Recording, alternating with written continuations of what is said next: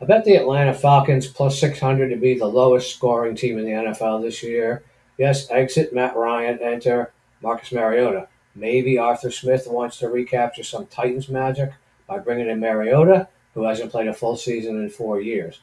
But two things: Smith does not have Derrick Henry, and he does have Cordarrelle Patterson, who has 303 career carries, half of them just last year, and he inherits the second worst rushing attack in the league.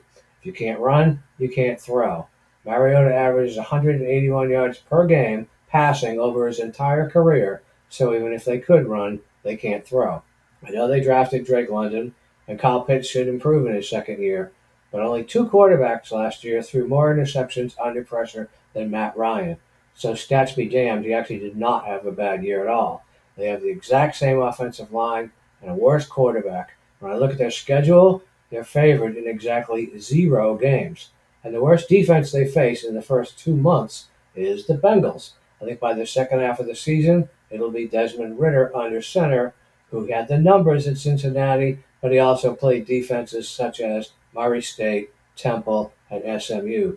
I think the Falcons were 26th in points last year. I think they'll take another step backwards this year before they find their franchise quarterback next year. So I bet them to be the lowest scoring team in the NFL at plus 600.